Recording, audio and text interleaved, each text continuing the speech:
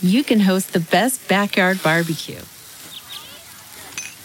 When you find a professional on Angie to make your backyard the best around. Connect with skilled professionals to get all your home projects done well. Inside to outside, repairs to renovations. Get started on the Angie app or visit Angie.com today. You can do this when you Angie that.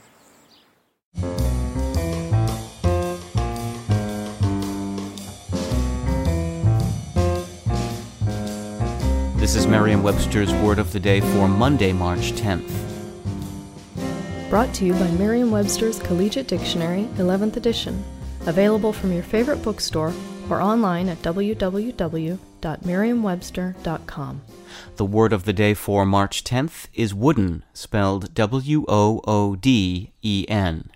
Wooden is an adjective that means made or consisting of wood, or lacking ease or flexibility, awkwardly stiff, as in this sentence.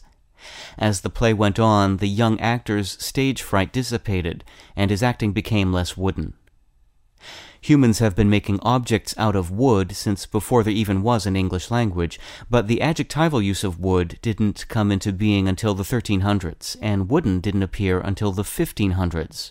The word wood has ancient roots, but it originally existed only as a noun. In Middle English, the adjective of choice was trē, spelled like our modern word tree, T-R-E-E, or train, T-R-E-E-N, as in a tray vessel or train shoes. Train, in turn, comes from the Old English word trēowen, from the noun trēow, T-R-E-O-W, meaning tree, and the suffix en, which was used to indicate that something was composed of a certain material. As far as we know, no one ever used train figuratively to describe things that are stiff as a board, but wooden was put to broader use soon after it was first recorded. I'm Peter Sokolowski, and this was your Word of the Day for Monday, March 10th. For more information, visit Merriam-Webster online at www.merriam-webster.com.